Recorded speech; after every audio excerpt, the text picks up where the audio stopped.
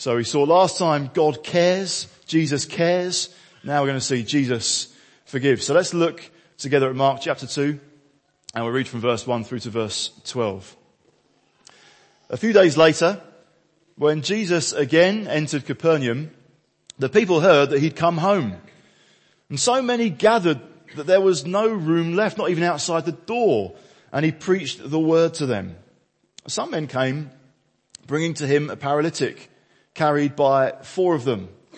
Since they could not get him to Jesus because of the crowd, they made an opening in the roof above Jesus, and after digging through it, lowered the mat the paralyzed man was lying on. And when Jesus saw their faith, he said to the paralytic, "Son, your sins are forgiven." Now, some teachers of the law were sitting there thinking to themselves, "Why does this fellow talk like that? He's blaspheming. Who can forgive sins but God alone?" Immediately, Jesus knew in his spirit that this was what they were thinking in their hearts. And he said to them, "Why are you thinking these things? Which is easier, to say to the paralytic, 'Your sins are forgiven,' or to say, 'Get up, take your mat and walk'? But that you may know that the Son of Man has authority on earth to forgive sins." He said to the paralytic, "I tell you, get up, take your mat and go home." He got up, took his mat and walked out in full view of them all. This amazed everyone, and they praised God, saying, "We've never seen anything like this." So here we are, still very early on in the ministry of Jesus, as he's coming and announcing good news, announcing the kingdom of God. We've seen that he's been in this town called Capernaum before. He was in the synagogue, if you remember, earlier on in chapter 1.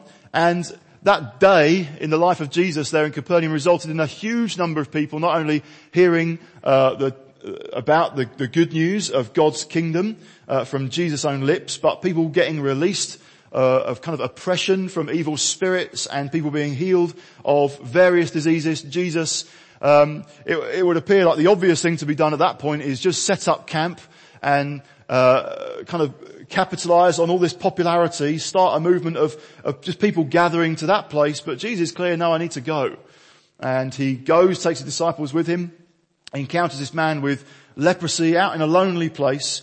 Now we see that Jesus returned to Capernaum, that people regarded it as Jesus' home. So in some respect he'd made his base there. He might even be in his own home at that point, though obviously that's not what the text says. Anyway, he's kind of come back to his base in Galilee, in Capernaum, and we're going to see what took place then. Now obviously people have heard him already. People will remember that Jesus came to the synagogue, and if you look back at chapter 1, Jesus was teaching in verse 21, and it says that people were amazed at his teaching in verse 22, because he taught them as one who had authority, not as teachers of the law. And so they're receiving his teaching, but it's kind of happening in tandem with something else. He's brought freedom to a man who's been oppressed by an evil spirit. And so at the end of that encounter, they're going, "Wow, this is new teaching and with authority," and he even gives orders to evil spirits and they obey him.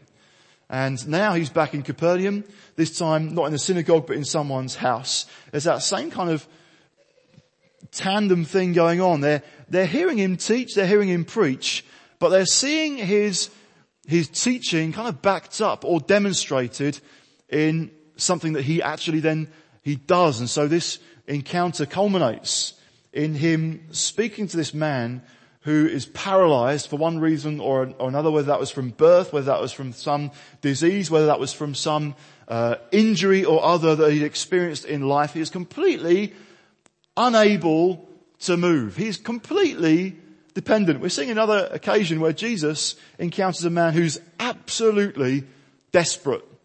But the good thing for this guy is he's got some great friends. And so we're familiar with this story. In most kind of beginner Bibles, picture Bibles, this story will make its way kind of in because it's so vivid. It's just crying out for an illustration, a picture of this group of people literally digging at the roof. That is just bizarre. We're seeing here first off men of faith that have come with this guy and who is unable to walk, and what I love about this is they are so not British. They so don't do what many of us might do. We might have some desperate need, some urgent case, and there's only one place we can go to. There's only one person who can help us in this situation. The only problem is they're surrounded by others. There's this massive crowd. Now, it might not have been a huge house. It might have been the equivalent of a Yorkshire terraced house. Just a small room or a small couple of rooms, and everybody has crowded in, and it's not like there's a neat queue at the door. People are just, the place is rammed. The place is absolutely heaving. So as they arrive, carrying their paralyzed friend, no one's going to let them through. Everyone is that eager to hear what Jesus has to say. No one is about to say, kind of, come on through. After you. All that is just not going to happen whatsoever. And even desperate British people probably at that point would say, well, he's busy. He's got this kind of teaching slot right here. A lot of people have come. So we need to wait our turn. We'll stand in line. Perhaps what will happen is, as he and his disciples are leaving the building and the meeting is over, maybe at that point we'll just be able to grab him. Oh, just before you go, have you got 5 minutes to spare? And maybe that would work. This would be the British way of thinking, but Palestinian way of thinking was, right, we've just got to get him to Jesus. This might be our only opportunity. Nothing else matters. Totally got blinkers on. They're totally focused on getting this friend to Jesus. How are they going to do it? What wonderful neighbours, what wonderful friends to have, that they think, okay, we're going to have to demolish something. It's like a Right Said Fred moment. We're going to have to knock the walls down. We're going to have to do something to get this guy in. And houses then would have been single story.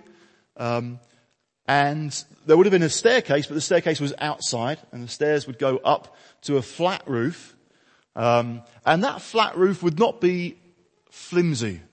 Often, people might work up there on the roof, or rest up there. It was structurally sound. There'd be kind of some thick beams of wood, other sticks, mud, just kind of like baked in the sun, hardened, solid.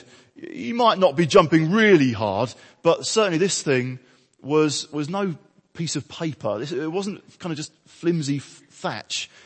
So hence, when they get up onto the roof, they made an opening in the roof. That sounds also delicate and polite, doesn't it? Now what they're doing is digging through it. So Jesus is in the room, is in the house, and he's talking. He's preaching to this group of people who are eager to hear him. And suddenly there's like this almighty sound as someone is trying to break or hammer or dig through the roof. I think, how did Jesus just keep going? Did he kind of stop and wait for them to kind of like finish the job and come through? What were people doing underneath as bits fell on them? Whose house was it anyway? Who might be sat there thinking, oh, well, wonderful. Are you going to repair this afterwards? And some people are going to point out, well, if it was Jesus' house, which is pure speculation, that might add extra reason for him saying, sons, your sins are forgiven, as soon as he appears on the floor in front of them. But what we're seeing here is men of faith, absolutely determined, not giving up, persevering, dogged, doing anything and everything necessary. Whatever happens today, we are going to bring our friend before Jesus, because he is our friend's only hope of ever walking again. This guy will be unable to support himself financially whatsoever. There's no benefit system kind of as such, though perhaps kind of people's goodwill would, in the community would try to support him. So he can't support himself, he can't support a family, he can't work, he can't serve, he can't move around anywhere by himself. He's completely powerless and he's completely dependent on others. Therefore he's completely desperate.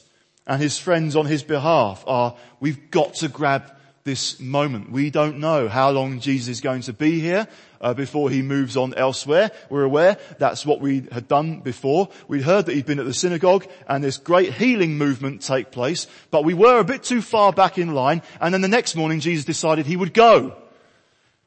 Thanks very much. Well, he's back. He's come back. He's just down the road. He's just round the corner. You can find him there. If you get to him, you could be healed. So they've got this absolute dogged determination, a faith that enables them to interrupt Jesus. Sometimes kind of British or kind of just reserved personality can mean actually we could be absolutely desperate about something, but not so persevering when it comes to actually bringing it before Jesus. Think, well, I guess we'll just have to go away. We'll just have to wait our turn. We'll just have to come back another time. The Saviour is busy right now. So don't bother him. You've just got to continue to cope. These guys are like, no, we're done with coping. We're done with trying to make this okay. We're done with trying to make something positive out of a bad situation. Whatever happens today, we're bringing this to Jesus. And so there's this powerful and a faith that Jesus can see. By what they do, he can see they have this determined faith. So we see men of faith. Who else do we meet in this encounter? Well, for the first time, we also meet the teachers of the law. They're the men of faith. They're teachers of law. Now, these guys have been referred to already because when Jesus was teaching in the synagogue, he caused such a stir. And so in verse 22 it said the people were amazed at his teaching. In chapter 1, sorry for running ahead. The people were amazed at his teaching because he taught them as one who had authority, not as the teachers of the law. So they're referred to there. We don't actually know that they were there at that point. This is kind of their first actual appearance. Some translations of the Bible will describe them as scribes, which is an accurate translation. Teachers of the law, in a sense, describes, for our benefit, what they did. So they weren't just kind of doing secretarial work for rabbis, scribing. They were theological heavyweights, men of learning, of academic acumen. They were the authority on what the law said, what it meant, how to interpret it, how to live it out. And so perhaps they've come even from Jerusalem. They've heard about Jesus' popularity. And so they've come like inspectors to check him out, to hear for themselves, in the same building, observing, maybe even taking notes, but ready to report back on what they have seen and heard. And they are silently pondering to themselves. As soon as Jesus says to this guy who's just been lowered down, son, your sins are forgiven, you can think the kind of the red alert is on. The kind of alarm bells are ringing. You what? By all means, heal the guy. But it sound strange to us, can't it? The need is physical healing. That's why they lowered him through the roof. Why are you now talking about forgiveness? For them, this big alarm bell is ringing. They are thinking to themselves, why does this fellow talk like that? He's blaspheming. Or perhaps that could be a question as well. This is blasphemy, surely. Who can forgive sins but God alone? This Galilean upstart is making out that he is in a position to kind of declare, son, your sins are forgiven. And saying, well, that's just totally out of order. Who can forgive sins but God alone? But perhaps there's just a little bit more behind it than that. See, for God's people at that time, there was a way of being forgiven for your sins. There was a way of getting right with God. And there were people who, if everything was done right, could stand and say, your sins are forgiven. So what people would have to do is go to the temple. Go to Jerusalem, go to the temple, take with you or buy when you get there the relevant animal to sacrifice that will be dependent on what you've done and will be dependent on how much money you've got. So if you don't have enough money, you might just be able to bring sort of pigeons rather than lambs, that kind of thing. But nevertheless, you're taking an animal, you're taking a sacrifice, you're taking it to the temple, you're saying, unintentionally or otherwise, I have sinned and I'm presenting this sacrifice so that you, priest, can kill it and sacrifice it on the altar, that therefore you, priest, can tell me that my sin has been forgiven, at least until I do another one. So there's a massive system of sacrifice that all kind of headed up towards one day in the year called the Day of Atonement. You can read about it in Leviticus 16 if you like, where the whole nation would gather and the high priest would take a couple of goats and one of them would be killed and taken into the temple, taken into the most holy place and the blood sprinkled there. And then the high priest would be able to come out and everyone's outside kind of, what's going to happen? And the high priest comes out. The sacrifice has been accepted. I'm back here to tell you that for another year, as a nation, we're in the clear. We've been forgiven. Or for the year that has just gone, we've been forgiven. Oh, thank you. That's great. Wonderful. Right. Back we go. But what happened, what meant that, there was this kind of relentless approach. That wasn't ever going to just be once. It was happening daily. Different people presenting sacrifices. Or once a year, but every year. There's sacrifice for atonement being made. And I think people are hungry and eager to hear Jesus again, because this is what they have not heard before. They've heard the teachers of the law saying, this is what you're not doing. This is how you're messing up. This is what the law says, and therefore this is what you sacrifice. Come again. Come back again next week. Come back again tomorrow. When you mess up again, you need to bring another sacrifice. You need to do it all over again and come back to the Day of Atonement, and we all hope that we'll get through that together. So, something is happening, but I think people are thirsty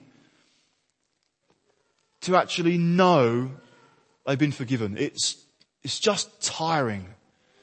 I believe that these are weary worshippers, and it's just got to happen. It's got to happen again.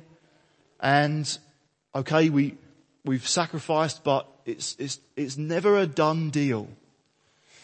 And when we bought this building, the Jubilee Centre, many years ago, it was a synagogue, and downstairs there was a ceremonial bath. I meant to bring a photo of it with me, but alas, I left the slides at home. A ceremonial bath was downstairs, and for different reasons at different times, for different festivals, the rabbi or others would have to become ceremonially clean, I can't even say the word, by going into this pool of water.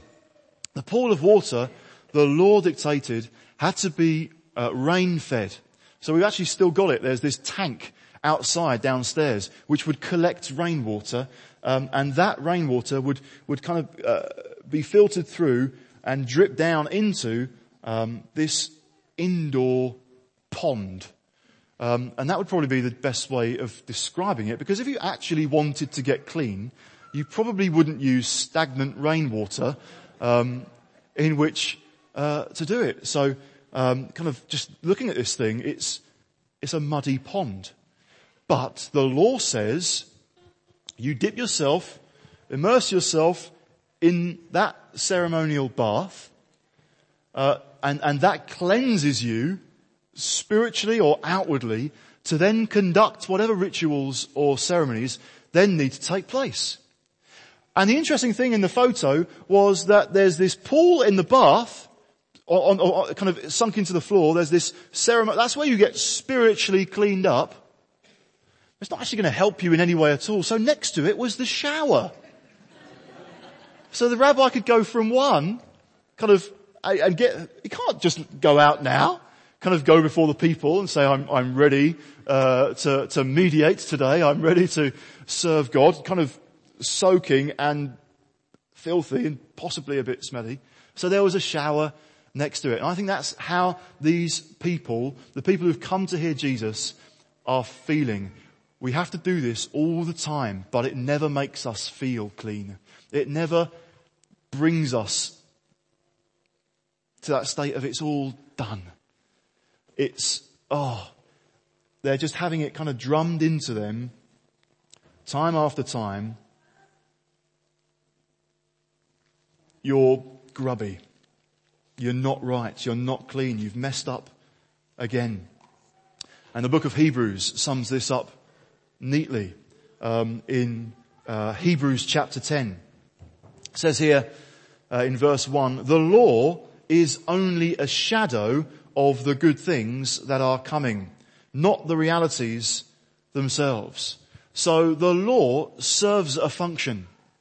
The law is like a signpost pointing all of us to a greater reality. It's a shadow. It indicates that something is ahead, that something is coming. It's like, if you were driving home and you saw a signpost for Sheffield, let's say you travelled further afield, you're travelling down or up the M1 or along the M62 or something, you're kind of heading towards Sheffield, and you see a signpost saying Sheffield, 34 miles.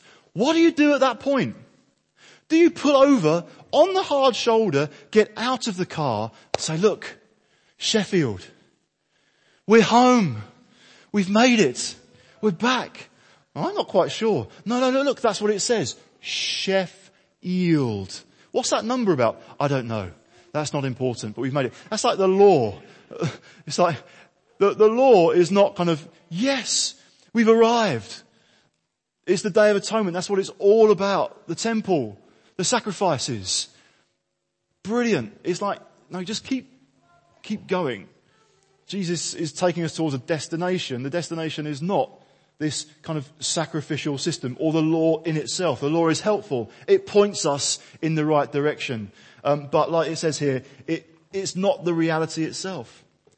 And so, going back to Hebrews 10, for this reason it can never, by the same sacrifices, repeated endlessly, year after year, make perfect those who draw near to worship. If it could, would they not have stopped being offered? For the worshippers would have been cleansed once and for all and would no longer have felt guilty for their sins. Those sacrifices are an annual reminder of sins because it is impossible for the blood of bulls and goats to take away sins. That's where the people are at. There's this endless repetition year after year. It's kind of driving the point home. This was never intended to be the destination. Going up year after year to make sacrifices, to kind of just hopefully still receive the favour of God, at least for another week or possibly another 12 months. If that way of getting right with God had been completely effective, there would have been some point at which no sacrifice needed to be made. But unfortunately, at that point, that was never the case. So you've got this scenario of weary worshippers. And that can be what religion, teachers of the law, are kind of driving home. It's interesting, we're seeing here that there's kind of opposition to God, opposition to Jesus here in the form of these religious teachers. Beforehand, it's been Satan himself in the desert, and it's been evil spirits trying to thwart his work. Now it's teachers of the law. It's guys who should know better. It's the religious establishment. It's the authorities of the day kind of opposing the work of God. Don't you realize that's just the signpost? Kind of keep following in the right direction and you'll kind of arrive at what God wants us to see. But sometimes for all of us, we can get kind of trapped, or in our minds anyway, kind of just drifting into a legalistic, very law-based version of Christianity. Some of us have grown up in that, and we've had drubbed into us that we are sinful, sinful, sinful. Guilty and unacceptable to God.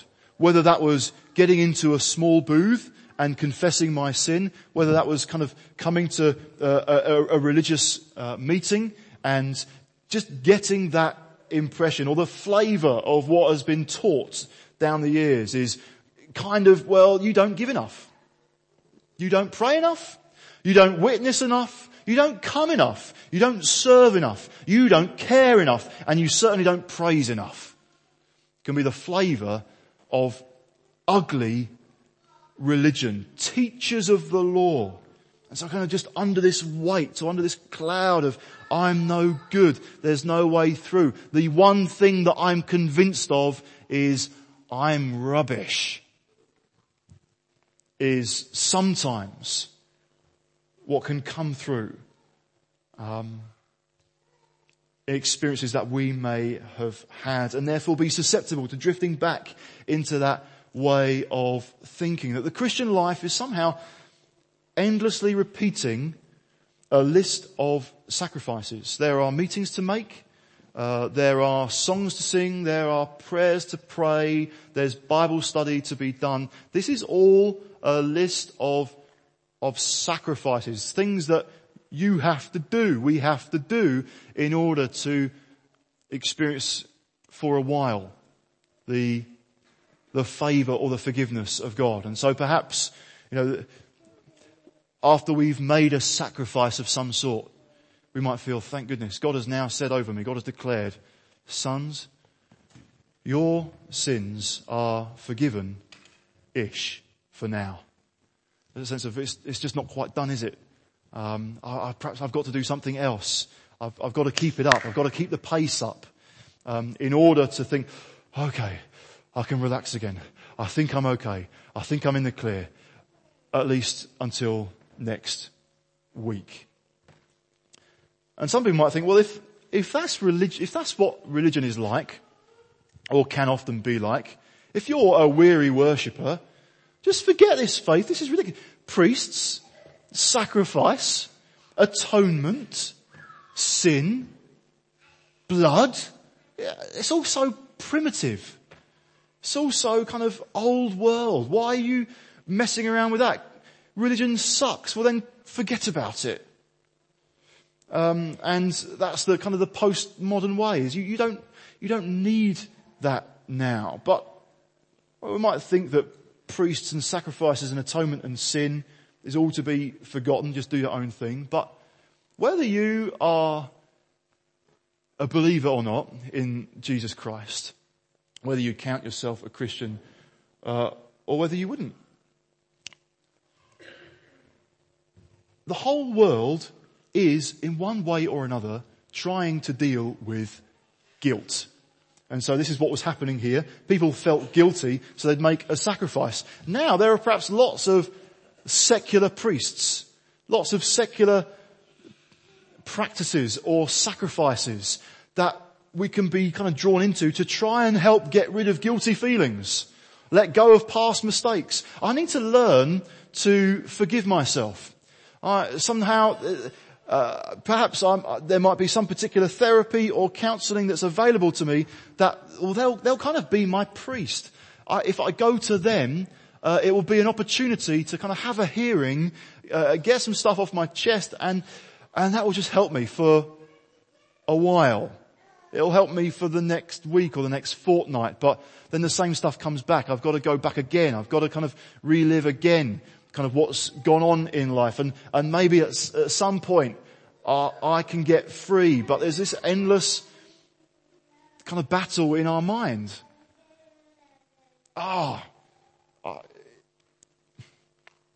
That can kind of just go unresolved. And perhaps that kind of battle for many people is what's reflected in actually there is a draw to spiritual rituals. They do have an appeal. They do feel reassuring. Well, at least I get to do something. I get to contribute in some way. It's more tangible. If I have to do something, go somewhere, speak to the priest and offer something and then come back next week, at least I know that I'm doing something, and that in itself, there's this system and it kind of reassures me. Right, I'm okay. I can cope. I can keep going. Whether those systems have a particularly religious feel about them or not. So people are hungry for genuine forgiveness, for genuine freedom from that kind of internal strife of kind of thoughts that on the one hand accuse me, and I'm aware of what I've done or what I haven't done that really isn't up to the mark. I'm aware of ways in which I've hurt others or what have you. And then on the other hand, there's ways in which perhaps I'm kind of defending myself, and I'm like, no, just remember, you did do that, and you did offer that, and you did help there, and you've looked back at your past, and you've seen how kind of some of what you've done is as a result of past experience, and kind of you've been working through that, and kind of heading to this point. No, so I think I'm okay. I think I'm in the clear. I think I'm justified. I think whether I believe in a God or not, I think I'm all right.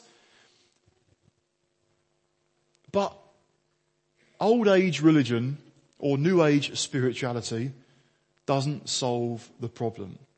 The teachers of the law don't have ultimately a solution to offer. It is just, no, this is the system we've been given, so you stick with this. You come back to the temple. You keep going with those sacrifices. It's never a done deal, so come on, keep up. You're falling off. And so some people are running to try and catch up all the time. Got to get right with God. Got to get right with God. And some people just think, oh, sack it. I can't be done anymore. Religion, who cares? I'm out of here. Well, let's come and see now Jesus, the Son of Man. He sees what the teachers of the law were thinking. No doubt he understood what the people were hungry for as well. Maybe it's even been on this subject that he's been teaching before he was so rudely interrupted before a guy comes through the ceiling, lying on a mat. And so rather than kind of be all Western about it and think, oh, my teaching has been interrupted, please back in line over there. He's like, no, actually this is an opportunity. This is a moment. I'm going to heal him. I can see his faith, but there's something else that I want to draw attention to by declaring, son, your sins are forgiven. So it says in verse 8, immediately Jesus knew in his spirit that this is what they were thinking in their hearts. And he said to them, why are you thinking these things? He poses them a question. This is not a conversation. He's just aware of what these teachers of the law are thinking. They're not bold enough yet to challenge him openly. But Jesus knows what's going on. Which is easier? To say to the paralytic, your sins are forgiven, or to say, get up, take your mat and walk. Now, for either of those sayings to be effective is a miracle. It's a miracle for someone's sins to actually be forgiven. It's also a miracle for someone to actually stand up and take up their mat and walk out of the building if you've said to them, get up, take your mat and go home. So which is easier and which is more difficult? Well, in a sense, the more difficult thing is it's more difficult to say, get up, take your mat and walk, because it will be very clear if that's worked or not. Either he does stand up and he leaves, walking on legs that he may never have used before, or he doesn't. If he doesn't, Jesus has no authority to heal. So he's saying, look, I'm healing this man. I've got authority to heal him. And that's to demonstrate that I've also got authority to do something that you can't see with your eyes. You can't test it. You can't work it out because it's happening on the inside, or it's a declaration from heaven. But that you might know that the Son of Man has authority on earth to forgive sins, so that you know that I can forgive and do it completely. I'm saying to this man, right now, stand up, take your mat and go home. That's what happens here. He has authority to heal, which points to the fact he has authority as well to forgive. This is amazing. This amazed everyone, it said in verse 12, as indeed the guy got up, took his mat and walked out in full view of them all. It amazed everyone and they praised God, saying, we've never seen anything like this.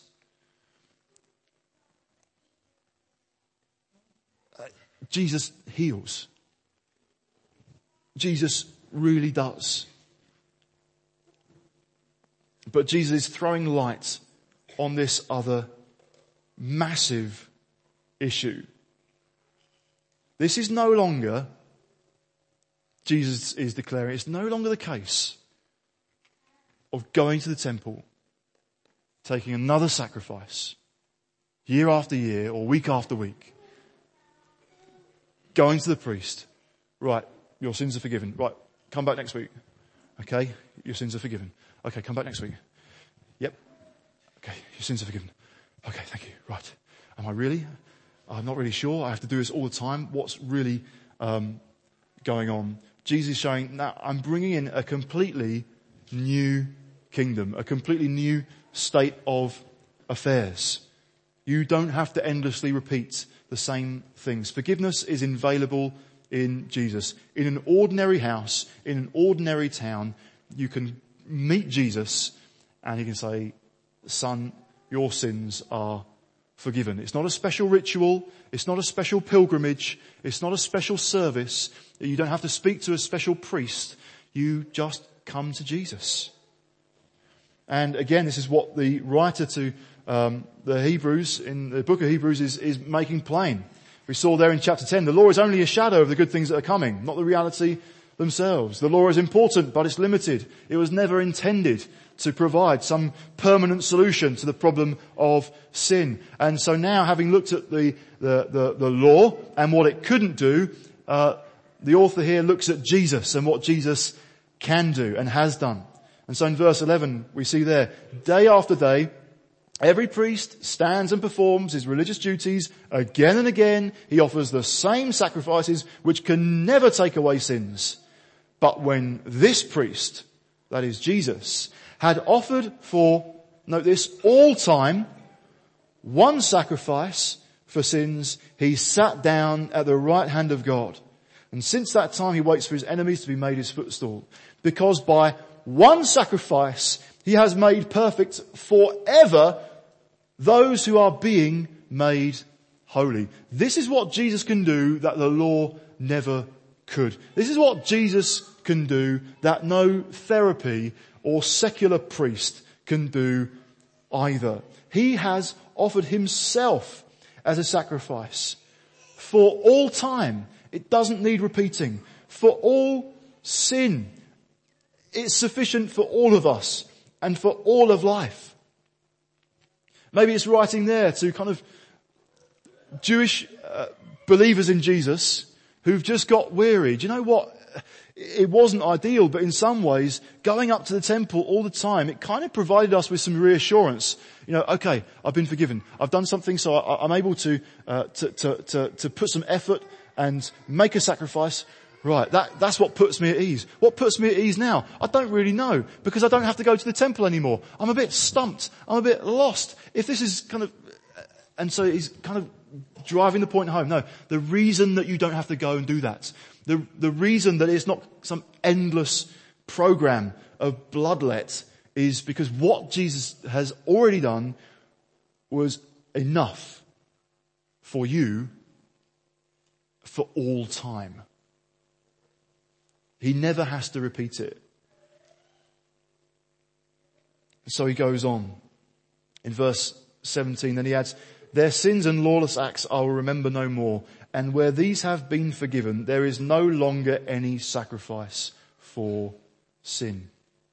Therefore, brothers, since we have confidence to enter the most holy place by the blood of Jesus, by a new and living way, opened for us through the curtain, that is his body, and since we have a great high priest over the house of God, let us draw near to God with a sincere heart in full assurance of faith, having our hearts sprinkled to cleanse us from a guilty conscience, having our bodies washed with pure water. Saying, actually, that weary worship gets replaced by a confidence by God, before God, a clear conscience on the inside, a courage to serve God and encourage others to do the same. That kind of battle for the mind, that kind of sense of am I good enough? Am I okay? Am I through? Am I clear for another year? Now that's, for those who are in Christ, that is gone. Now it doesn't mean that we never ever need now to confess or repent of sin. But when we do, it's like coming before God and saying, Father, this that I've done, I turn away from it, I forgive it, and I ask you to forgive me for it. Reckoning that it's been placed on Jesus. He has already made the sacrifice. So I just wonder today if in amongst the busyness of life, in amongst lots going on, there's a sense today of just actually, do you know what? If I really am honest, I'm just hungry. I'm thirsty. I'm hungry. I'm eager to come and be with Jesus, to know that restored intimacy again, because actually what's happened is I've kind of drifted from grace back into law, and therefore it's almost like everything's just become a sacrifice. Everything's become burdensome. Everything's become weary. And I want to come again, just kind of come back to my senses. Or perhaps for some it's receiving what's never been kind of really known or experienced before. That sense of actually a conscience that's been made clear. That doesn't mean that as I look back in life, I kind of admire my own track record. Now I know there are things that are pretty gloomy about it. But now the focus has been taken off me and how am I doing? The focus is on what Christ and what he has done once and for all. And what he's done once and for all means that we can approach him with absolute confidence. He is a God, yes, who heals, who moves in works of power, and he is a God who forgives. It's simply a case of coming to him, not kind of running the treadmill of lots of spiritual disciplines to do in order that I might feel forgiven. No, it's done, it's dealt with, we're here. It's like breathing just fresh air again. I don't have to kind of run to catch up. I don't have to now perform to earn approval. It's been done for me. I'm coming to Jesus.